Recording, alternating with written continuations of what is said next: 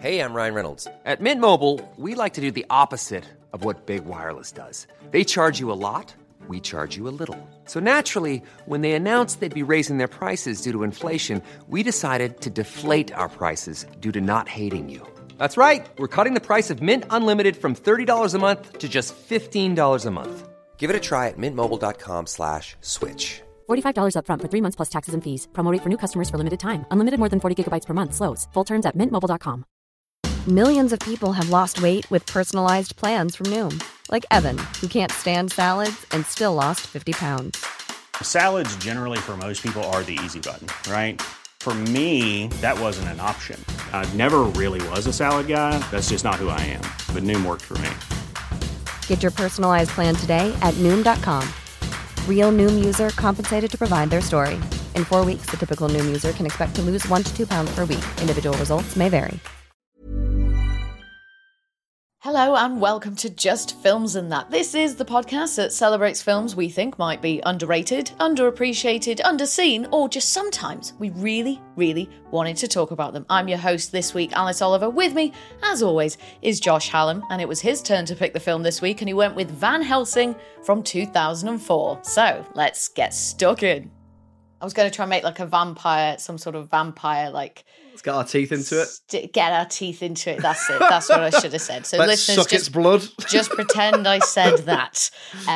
So, Josh, you picked this week's film, as I said, Van Helsing from 2004. Spoiler warning, listeners, if you haven't seen it yet. So do tell us, what is it about and why did you pick it? Oh, what is it about? What is it about? So Van Helsing he's a monster hunter in the sort of late 1800s, and he goes after werewolves and Dracula and Dr. Jekyll and Mr. Hyde and all that. He works for some sort of secret organisation linked with the Catholic Church. I'm not too sure what it is. Gets sent to Transylvania to go after Dracula, and that's pretty much it. It's got Hugh Jackman in it with lovely long hair playing Van Helsing. Kate Beckinsale as Anna Targaryen, is it? Oh, I'm not sure. Valerius. Valerius.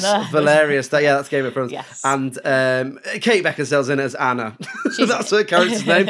And Richard Roxburgh is in it as Dracula. It's the same team who made the Mummy films, or certainly the first two, The Mummy and The Mummy Returns. Why did I pick it, Alice? I just wanted to see your reaction. No, okay, well, it was a good one, I think.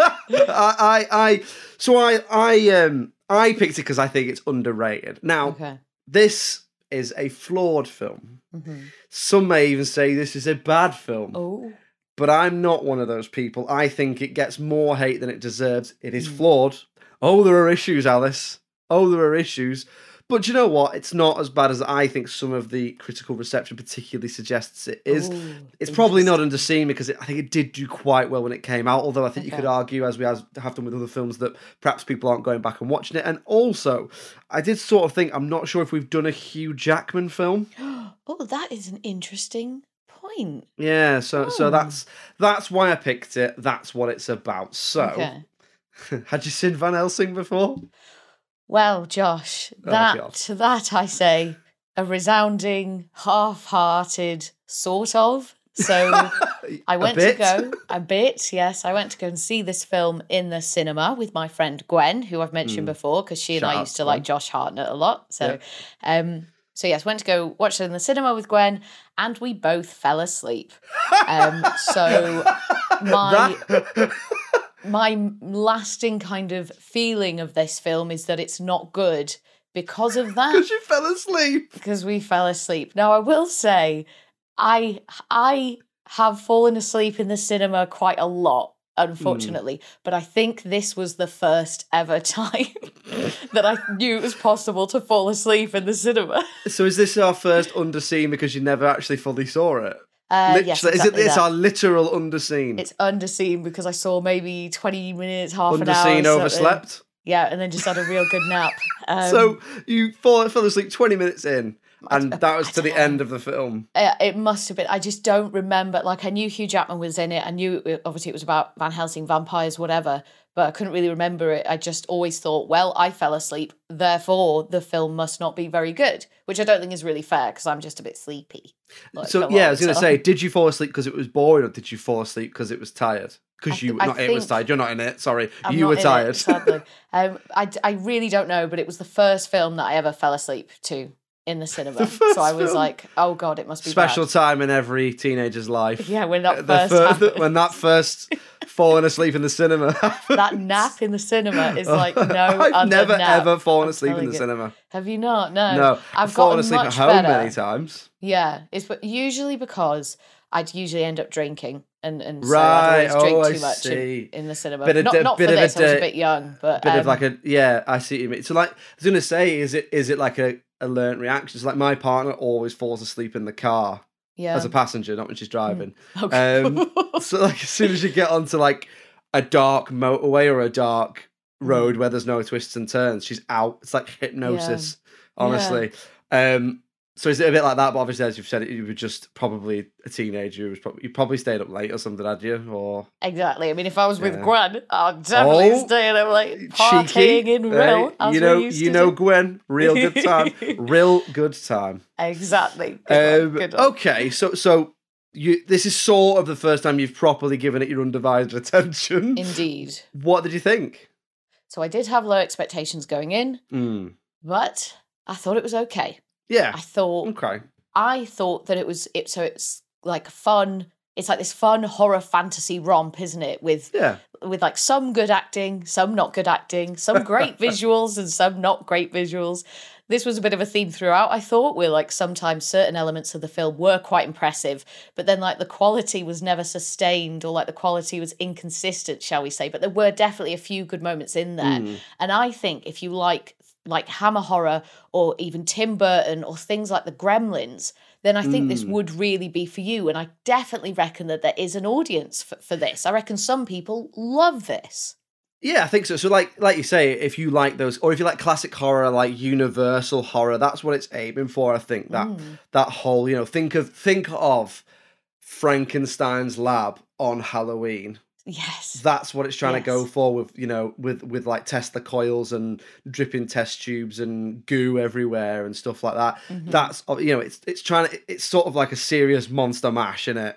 It is indeed a big old monster mash. That's what it's trying to be. And I do, look, this film doesn't take itself too seriously. I don't think it does anyway. And I do think it is big, dumb fun. There are issues with it, like you say, with the consistency of some of the stuff. But let's get stuck into the positives first. What did you sort of specifically like about it? You obviously like some stuff. So what was it? So, you know what? The real star of the show for me, was the music. Like, I thought it was really big, it was dramatic, it was exciting, and it straddled the horror and drama genres really well. It all felt very scene appropriate, and it heightened a lot of my feelings towards the film. And that was one of the things that I do think was very consistent. It was consistently good all the way through the film. I thought it sounded brilliant. I thought Hugh Jackman was perfect for this. Absolutely perfect. I think he looks and sounds great as Van Helsing, and I think you can see that he's trying so hard and really giving it his all. Like, he hasn't gone into this half-assed, I don't think. His performance, I thought, was consistently good throughout, except for just one thing at the end. And again, spoiler warning, listeners, but when Anna dies and he, like, cries out, he's like, I was like, that's a little bit much. He's a bit hamstrung in that bit as well, isn't it? Because, again, because he's turning back from a werewolf to a human. Yeah. It's meant to be these like howling into a scream. So he's meant to be like going, oh, and then going into, oh, I'm so sad. And it's just shit, isn't it? It's a bit like, it is shit, that bit. It was. But you are right, I get the impression with Hugh Jackman, he does go into everything with absolutely all guns blazing. Like, I've never seen him give a performance where you think, and there are plenty of actors like this as well, but there are some actors where you think you're there for the paycheck. Yeah, or you don't really get the character, or you don't really get like the feel of the film. Whereas he goes for it, doesn't he? In this, he really goes for it. And I remember, like, as I was watching it, I was really watching him, and I was really watching his eyes, because I feel like an actor's eyes can really give them away. Like, if they're not feeling it, if they don't want to be here, or, maybe they're not getting on with people on set, whatever it may be, I feel like their eyes can really give it away. So I was really looking at him and be like, right, what's Hugh thinking? Where's he at with this? And for me, from my observation, he was just into it. Yeah. And he was just giving it his all, and he was just loving it. And I thought he's a great leading man as well. Oh, he is. I think he's a really great leader. Also, I was watching this thinking, he's a bit like Tom Cruise in that I'm not sure there's a haircut he can't have. Oh, I totally agree. To go from like Wolverine to that. And you're like, there's no way. Like, I do that. I like a prig. Right? But he's one of these, I suppose it's because that thing. There's a reason why the guy's a leading man, right? He's handsome and all that sort of stuff. That's what a leading man often is. But it is like that hair would not work on everyone, but looks great. Great hair. So it looks like a Head and Shoulders advert in this. It does. Fabulous hat. What else? With his cool guy hat as well. I really enjoyed some of the snowy aesthetic of Transylvania, so I found that quite engaging and that really drew me in. And I think it really helped the story to like pop off a bit more and offered quite a dramatic setting for the action to take place, as well as conveying obviously the hostility of the location and how Van Helsing and then us as the audience aren't welcome there. There were a couple of moments as well that I just picked up on that I really enjoyed in particular. The first one being when, now you may have to fill in some of the details on this for me, but Van Helsing, he's travelling. I think he's taking Frankenstein's monster somewhere and he's travelling by horse and cart to get somewhere. And there's like a bit of a montage of him as he goes on his way. And the sequence is kind of him riding the horse and it's edited together with images of maps and stuff. Yeah, and it's sort of edited in such a way to show the passage of time. And I just kind of really enjoyed it. I really enjoyed the style. It made it feel really atmospheric. And it kind of reminded me of really early cinema, just thinking back to things like German Expressionism, that I see a lot of that in this. And then I do believe he gets attacked at some point as well, or there's like a big fight and something gets set on fire. And I just really found this whole sequence quite engaging. It was quite dramatic. It felt really active. The camera felt really fast-paced. And it was just, for lack of a better word, it was just cool. Yeah, it is quite a cool. I do think it's probably aged a little bit now, but I remember at the time thinking it's definitely been designed to be cool, like the whole look of the film. So, did you think the action was quite good, or were you not that bothered on it? I think the action was kind of one of the things that was a little bit inconsistent for me. I thought that some scenes were really good, some not so much. There was a lot. Especially early on, I think it's when they just land in Transylvania, they get attacked by Dracula's like two lady vampire. Brides. Yeah. And for a lot of that, you don't actually see sort of the I don't know what you'd call it, but like you don't see the fists ploughing into people's bodies, or you don't see the physical attack. No. You just sort of see the result of it. So you see people like rolling away or getting pushed away and stuff. And it was a bit like, oh, it's a shame, because I like stylish violence in films. I do enjoy that, like, Natural Born Killers, that sort of thing. I really enjoy it. And so I felt a bit like, oh, I'd like to see more of the stylish violence that's happening, please. But then other times towards the end, sort of during that sequence where he is travelling on the horse and cart, and definitely the sort of climax of the film, and this leads me on to the second moment of the film that I was going to mention that I really like, is the big monster fight between a werewolf and Dracula. Yeah. I thought it was sick. It's good, isn't it? I thought it was really good. Some CGI stronger than others, but yeah, I do think the action is pretty good in this. Like you say, it's a little inconsistent in places, but that might be down to the fact that they're trying to get it through as a 12A or whatever. Sometimes that can happen. The lower rating, yeah. So for you, is this the first time you'd seen this in quite some time? But so I take it from the fact that you said it's got quite a lot of nostalgia that you saw it when it probably first came out. Yeah, I saw it the pictures when it came out. And Did you fall asleep? No, I didn't fall asleep. I was too much of a nerd. I was probably there. I'm there for the monsters, so I'm going to stay awake. No, I did see it in the cinema. I did have it on DVD and stuff like that. So, yeah, I hadn't seen it for a couple of years, though. This was one that I think that I might have seen it advertised like on telly or something like that, and then Googled it and seen it had a low score and thought, I'll pick that for the podcast. So, it certainly hadn't watched it for a good number of years. And you know what? A lot of it for me still held up. Probably would say it's the least I've enjoyed it in terms of trying to find it, to view it critically, but that doesn't mean it was bad. So I do like a lot about it. So I love the idea. So I remember when it was being made, the idea behind it, the sort of main push of the marketing was, this is Dracula, a werewolf, and Frankenstein in one film. That's my defining memory of like the adverts and because I used to read Total Film and Empire, and that was the pushing thing, was the marketing team, the production team were very much like, what if we do all those monsters in one film in like a, pre-Avengers team up of Universal monsters sort of thing. This was also around the time of League of Extraordinary Gentlemen, so I don't know if they were also trying to, if there was a bit of a clash of ideas there, because that's quite similar, and obviously all the characters are all out of copyright. So I don't know if there's a thing there with it as well, but I remember that idea, and I think, look, it is a little bit bloated, but I think they nail that quite well. I really like the opening sequence, so I like the idea, and I think the idea informs what I enjoy about it. So I do think it's got a good action, which we've already touched on. I don't think we need to get into that anymore, but I like the look of the film as well. So it's sort of a steampunk mixed with 30s Universal horror, right? So they start with your fairly, what everyone would think of as Frankenstein's monster being born, then being chased by the villagers. And it's all in black and white, but I like what they've done with the lab, Frankenstein's lab, how it looks going to the burning windmill, people with pitchforks. It looks like what you expect from a Frankenstein film, of the villagers not understanding him and going after him, and him doing a lot of yelling and stuff like that. And I like that. And then I like the look of like Van Helsing. He looks, like you say, he looks cool. Big long coat, loads of cool gadgets. I like that sort of look. It never really comes off in films. I can't think of a film where they have this steampunk look where it's not considered to be shit. Like if you think of this, League of Extraordinary Gentlemen, Wild Wild West. There's other ones as well that don't come to mind. It always, I don't know, I think it always gets accused of being style over substance a little bit. But you know what? I don't mind this. I think it looks quite good. As I've already touched on, it's the same team as The Mummy, which I think you can tell it's nowhere near as good as The Mummy, because I would, as M has said many times on Verbal Diorama, it's one, it could be a perfect blockbuster. It might be the perfect blockbuster. Love the Mummy films. This isn't that, but I still think it's a decent fantasy action film, and I think there's still things you can like in it.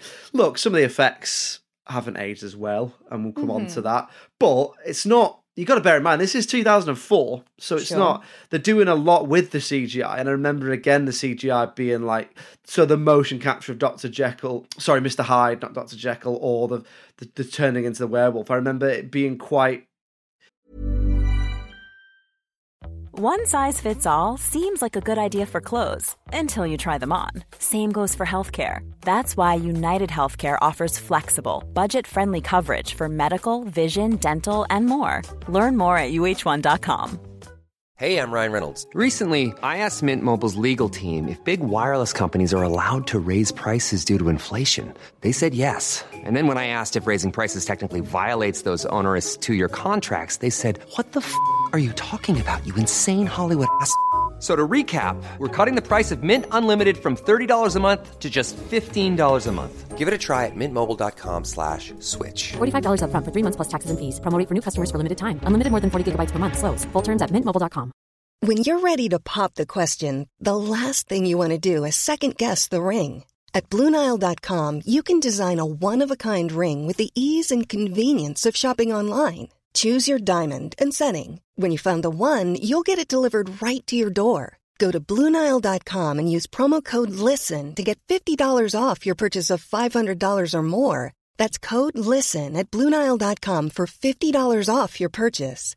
BlueNile.com, code LISTEN. Burrow's furniture is built for the way you live. From ensuring easy assembly and disassembly to honoring highly requested new colors for their award-winning seating, they always have their customers in mind. Their modular seating is made out of durable materials to last and grow with you. And with Burrow, you always get fast, free shipping.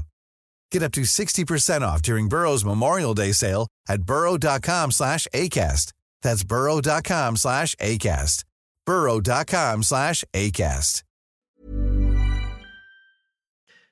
There was lots of buzz about they've spent so much money on this and it's going to look so good and stuff like that. So, but I think they hit all of the. I think our point is I think it looks quite good. I think it's quite harmless in some ways, and it hits a lot of those blockbuster beats, like we've already touched on with the formula or the action and the, if you think of things like the way he is with Anna, the little playful banter they have, or the fact that some of the action beats in the film, or even things like you said, the music, the costumes. I think the music's great as well. I'd never noticed the music before, and I think it's really great. Or even little things that you see in action films where the people the two leads were obviously going to get together, land in a bit of a sexy position, and isn't it funny? You know, stuff like that.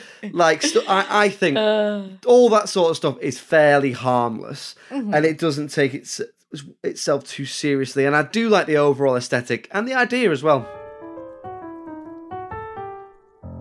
So we'll move on now then to talking about anything that we didn't like about the film, or perhaps anything that we would change. So, Josh, give it to us. What are you thinking?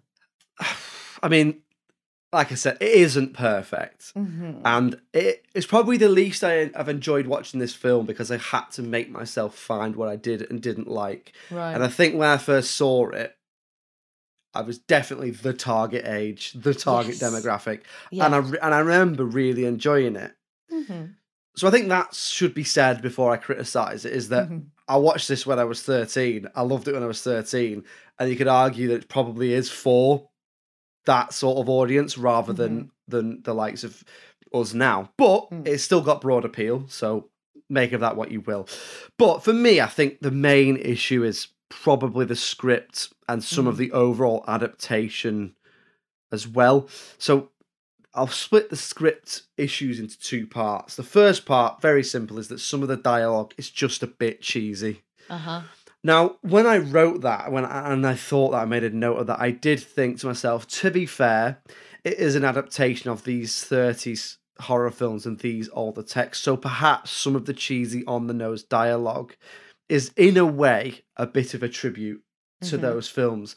So you do get the really over-the-top Dracula.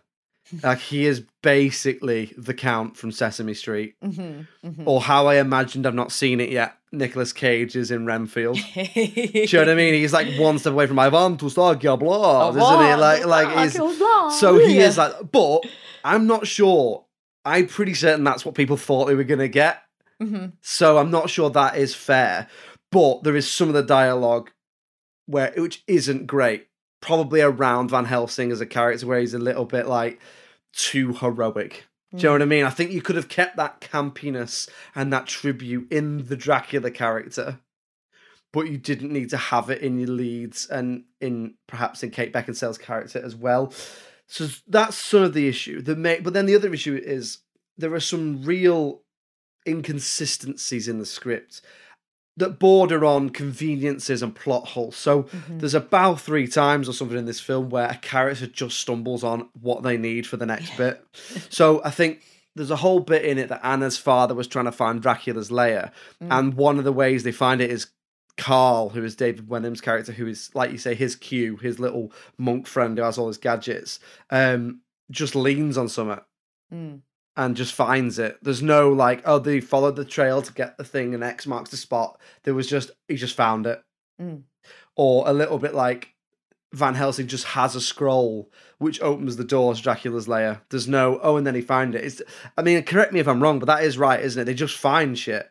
Yeah, definitely. And like when they're trying to find, where there's like a painting or a map or something on the wall, isn't there, the mural, and they're like, he was trying to find Dracula's lair, sort of staring at the map, and then the guy who's Faramir in Lord of the Rings, I can't remember his name. David Wenham. That's Carl, he's just called like, in this. And it just comes to him. Like, I've just figured it out. And then he's got the scroll, and it's like, oh, it's not a map, it's the door. And it's like, it's a bit like, and again, you could write a lot of this off with, but it's a tribute to those old films where it was very simple. But I think, again, you could do that tribute without making it shit. That's the thing, it can be both as well. Like, I think you're allowed to say it's fine that is what the film was going for and that it is following a particular style. And that's great, and I'm sure that is appealing to a lot of people. But there are ways that you can still do that and still hang on to the sort of previous magic of it whilst injecting a little bit more of a sophisticated kind of, script or action or whatever it may be. More storytelling into it rather than story happening. Yeah, exactly. So, and again, there's a bit where they need to find Frankenstein's monster, and they just fall down a hole, and he's there. Yeah. So stuff like that is a little bit, come on, you could have thought of a better thing than that. It is almost like they had the idea, and then went, don't worry about the script, as long as all the characters meet. Yeah. And we get some action. I'm not bothered. And then that also suggests what you said, that it maybe is targeted to that younger audience who maybe aren't looking for the nuances as much as we are. Absolutely, maybe. So so little bit of inconsistencies in the plot in that sense, in terms of what I've already said. Again, Dracula at one point says, I must go and find out who this new visitor is, and then immediately knows it's Van Helsing and immediately recognises him and starts talking to him as if they know each other, because they have, again, they don't need that backstory. There's no need for them to have that backstory, but they give it them for no reason, that they were fighting, I think they were meant to be fighting in one of the Roman armies or something like that, and he killed him or something. But it's so insignificant, so pointless. I didn't even really commit what it was to memory, because there's no need for Dracula and Van Helsing. Van Helsing in the book Dracula is obviously a vampire hunter. He's played by Anthony Hopkins in Bram Stoker's Dracula, which we covered as one of your very first episodes. But he is not what Van Helsing is in this. He's not a big sexy leading man with a load of gadgets. He's not an action hero. I think he's a doctor, or he's a minister, or he's certainly an older man who does hunt vampires, but not in the action hero sense, more in the intellectual sense, if memory serves, from Sherlock Holmes, less James that's Bond, what I mean. He's not thing. Hugh Jackman. And then that leads on to the other thing, which is they do just change some of the law and some of the rules of the world for convenience. So one of the things is they do change Van Helsing. They didn't need to make him the Van Helsing from the Dracula book. It's not even clear if he is the Van Helsing from the Dracula book, because that Van Helsing is actually called Abraham, whereas he's called Gabriel in this, and he's the left hand of God or the right hand of God or something like that. I don't even know if you necessarily needed to do that, or have him be that Van Helsing's son, or I don't really know, but it didn't need to be. They could have done a bit more work with what is Van Helsing as a character. Is he Dracula Van Helsing, or is he another guy and he's, big leading man, action hero Van Helsing, rather than older man, intellectual Van Helsing? And then they changed some of the law as well, which I've already touched on there, which is things like he can only be a werewolf when the full moon is visible. So I'd never noticed that before, which is, you're only a werewolf in this world if literally moonlight is shining on you. In which case, surely it wouldn't be that hard to take a werewolf down. You just wait for the clouds to go over the moon. Yeah. Do you know what I mean? And but in this, it's like the full moon has to literally be visible. Whereas I always took it that you are a werewolf on a full moon. Yeah. It's not that if you are in view of the moon, you are a werewolf. Otherwise, you just stay inside. Yep, exactly. And it wouldn't afflict your life in any way. So things like that, is like, that's a bit convenient, is that we need something to turn them in and out of monster form, so that we could show the CGI and have them talking, then fighting, then talking, then fighting. I don't think you needed to do that. You could have easily had just done it and just kept the rules the same. But so there is a little bit of inconsistencies in the script, which I thought let it down, because there's definitely an idea here. I mean, they tried to adapt it again, and they were on for a long time about making a sequel or rebooting it, and then there was talk it was going to be Tom Cruise as Van Helsing, and then that became the Mummy film that he made, which obviously I haven't actually seen, but I don't think is a reboot of Van Helsing. I think it became what they were going to treat as part of the dark universe of the Universal films, when they also made, I wanted to say they wanted to do like Creature from the Black Lagoon and Another Wolfman and stuff like that, which I don't think has yet come to pass. But anyway, the script for me is what let it down in places. Some of that you can write off, but some of it I don't think you can. Let's hear what you think then. What didn't you like about it? So I agree with a lot of what you said about the script. That probably was one of the weaker elements of it for me. Also things like, and it feels really stupid saying this in a film like this, but a lot of the characters obviously do just feel like caricatures. So it was very difficult for me to establish any sort of significant emotional connection to any of them. So it was quite a bit of exposition dumping at the beginning as well. And then there was just like the odd line from characters that just felt a bit too daft and just a bit too not sophisticated. So one of Dracula's brides, or his assistants, or whatever they are, so when she grabs Anna, she says, like, I can feel fresh blood running through her veins. And I was just like, yeah, you can. She's a living human being. Of course you can feel fresh blood. And you're a vampire. I was just like, it was just little things like that. I was like, well, that was a bit dumb. And I feel like you could have said something maybe a bit darker, maybe a bit creepier, maybe a bit more of a nod and a wink to the hardcore Dracula fans. I don't know. But it just felt just really like meh some of the times. Some of the mise en scène did just get to me a little bit. It was just kind of too much, too over the top, and it felt a bit like a ghost house at a theme park at some times. There's obviously no subtlety to this film, and I do feel like maybe, obviously that is the point, but sometimes it was just a bit too much for me, especially when we're kind of in and around Dracula's castle. It was just like, just props and props and props and props. Like, it was just...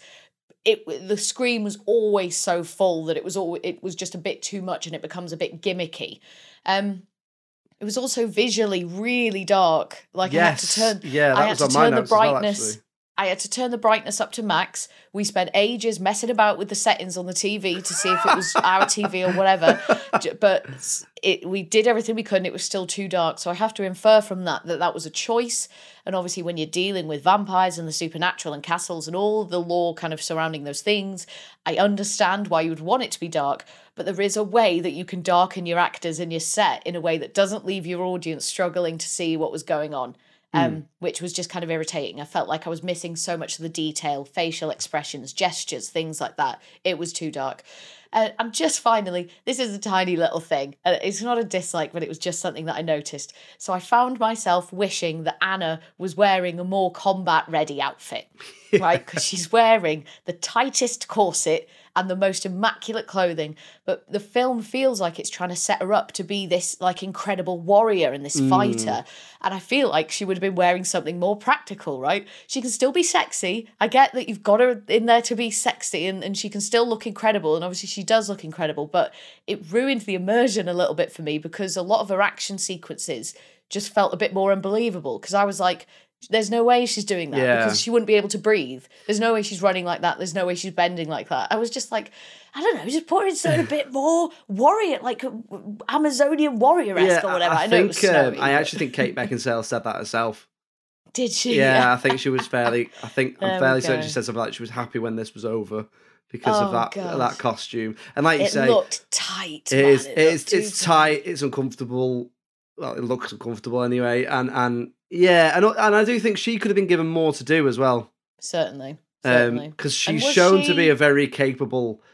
She's talked up to be a very capable soldier or warrior, whatever you want to call it. But you never actually see that because most of the time either Van Helsing's there and saves her, or she's fighting something that she would never have a chance against anyway. So she never gets that chance to shine. And I think that was probably a missed opportunity, especially when you think about when it was made. So we'll move on then to talking about the critical reception in a moment. But first, Alice, I believe you're going to take us down the vampire hole. Oh, good one.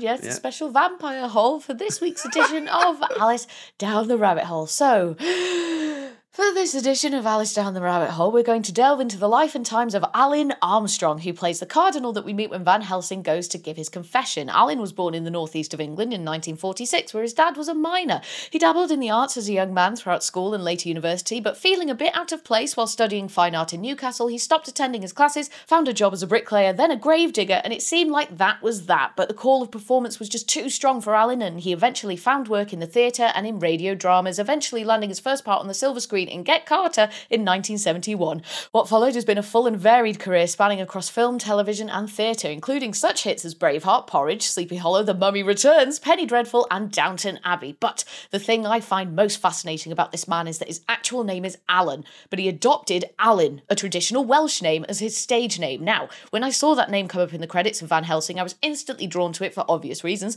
so imagine my surprise when it turned out that he was not Welsh. And after some desperate digging on the internet, there is no indication, no clue, no hint of information at all that I could find that explains why he would choose that name. Why would someone choose a Welsh stage name that many people are likely to mispronounce? I don't know. I couldn't find the answer. Alan Armstrong, please get in touch and tell me, because this lack of conclusion is going to drive me mad forever. And that was Alice Down the Rabbit Hole. I can tell you why. It'll be because of equity. Ooh. So someone else will have been called Alan Armstrong and he'll have just thought, I'll just change the A to a U. Maybe, but I couldn't find any definitive proof.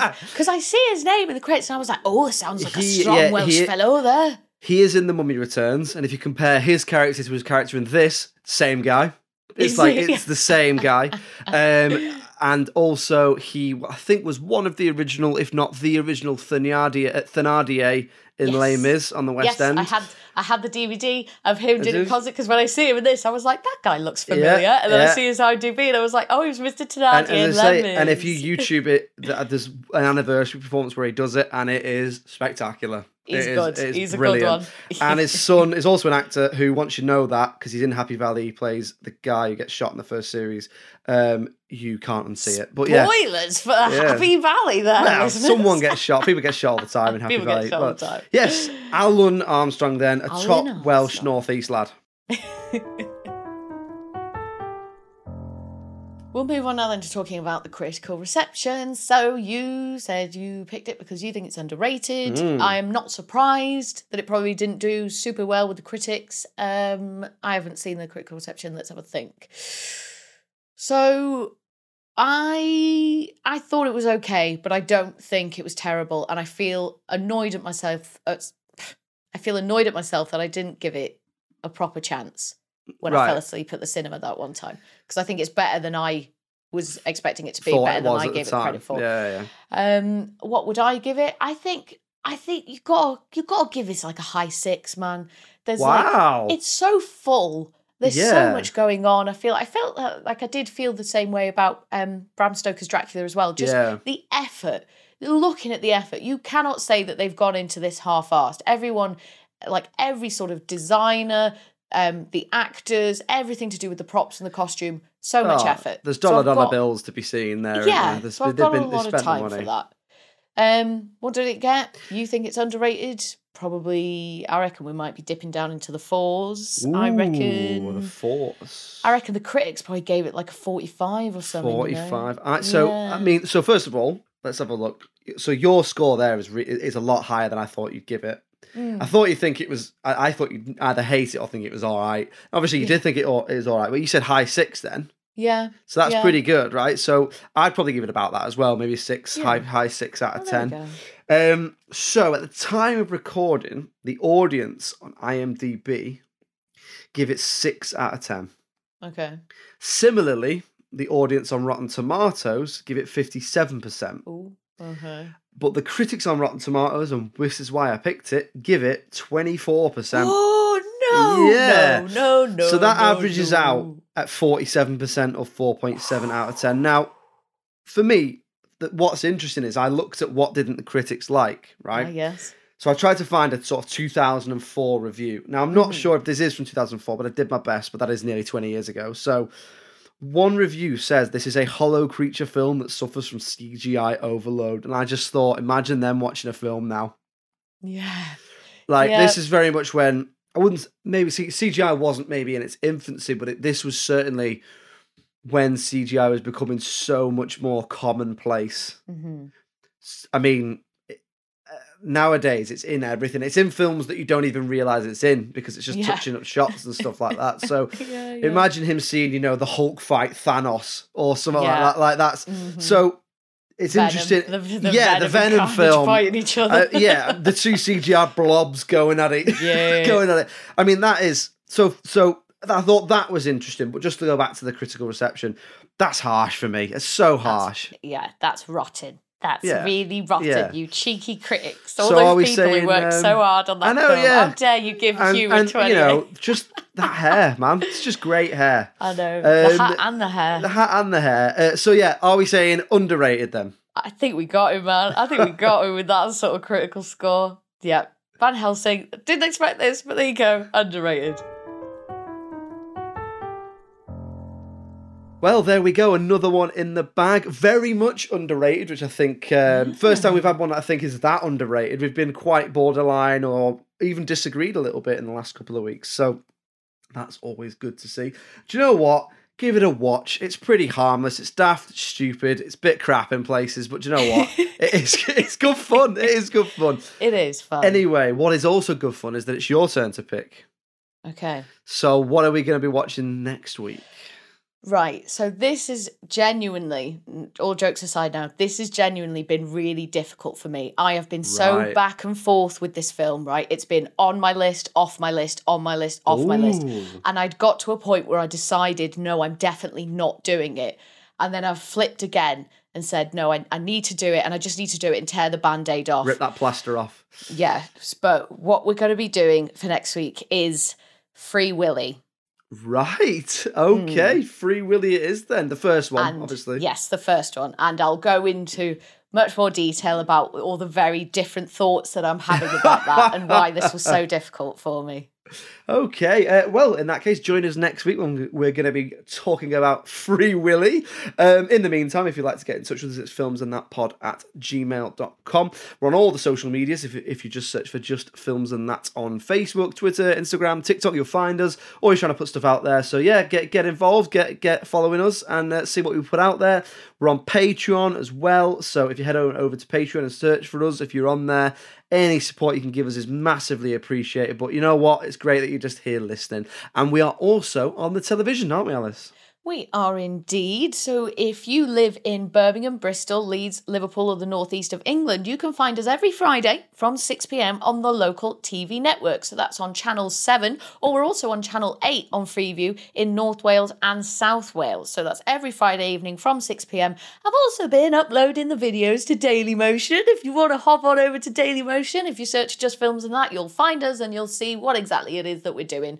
Me and Josh chatting about all our favourite underrated and underseen films. Yes, there we go. Lots of ways to see us and hear us. And yeah, thank you very much for listening. And we'll be back next week with Free Willy. It's goodbye from me. Cheerio. Bye.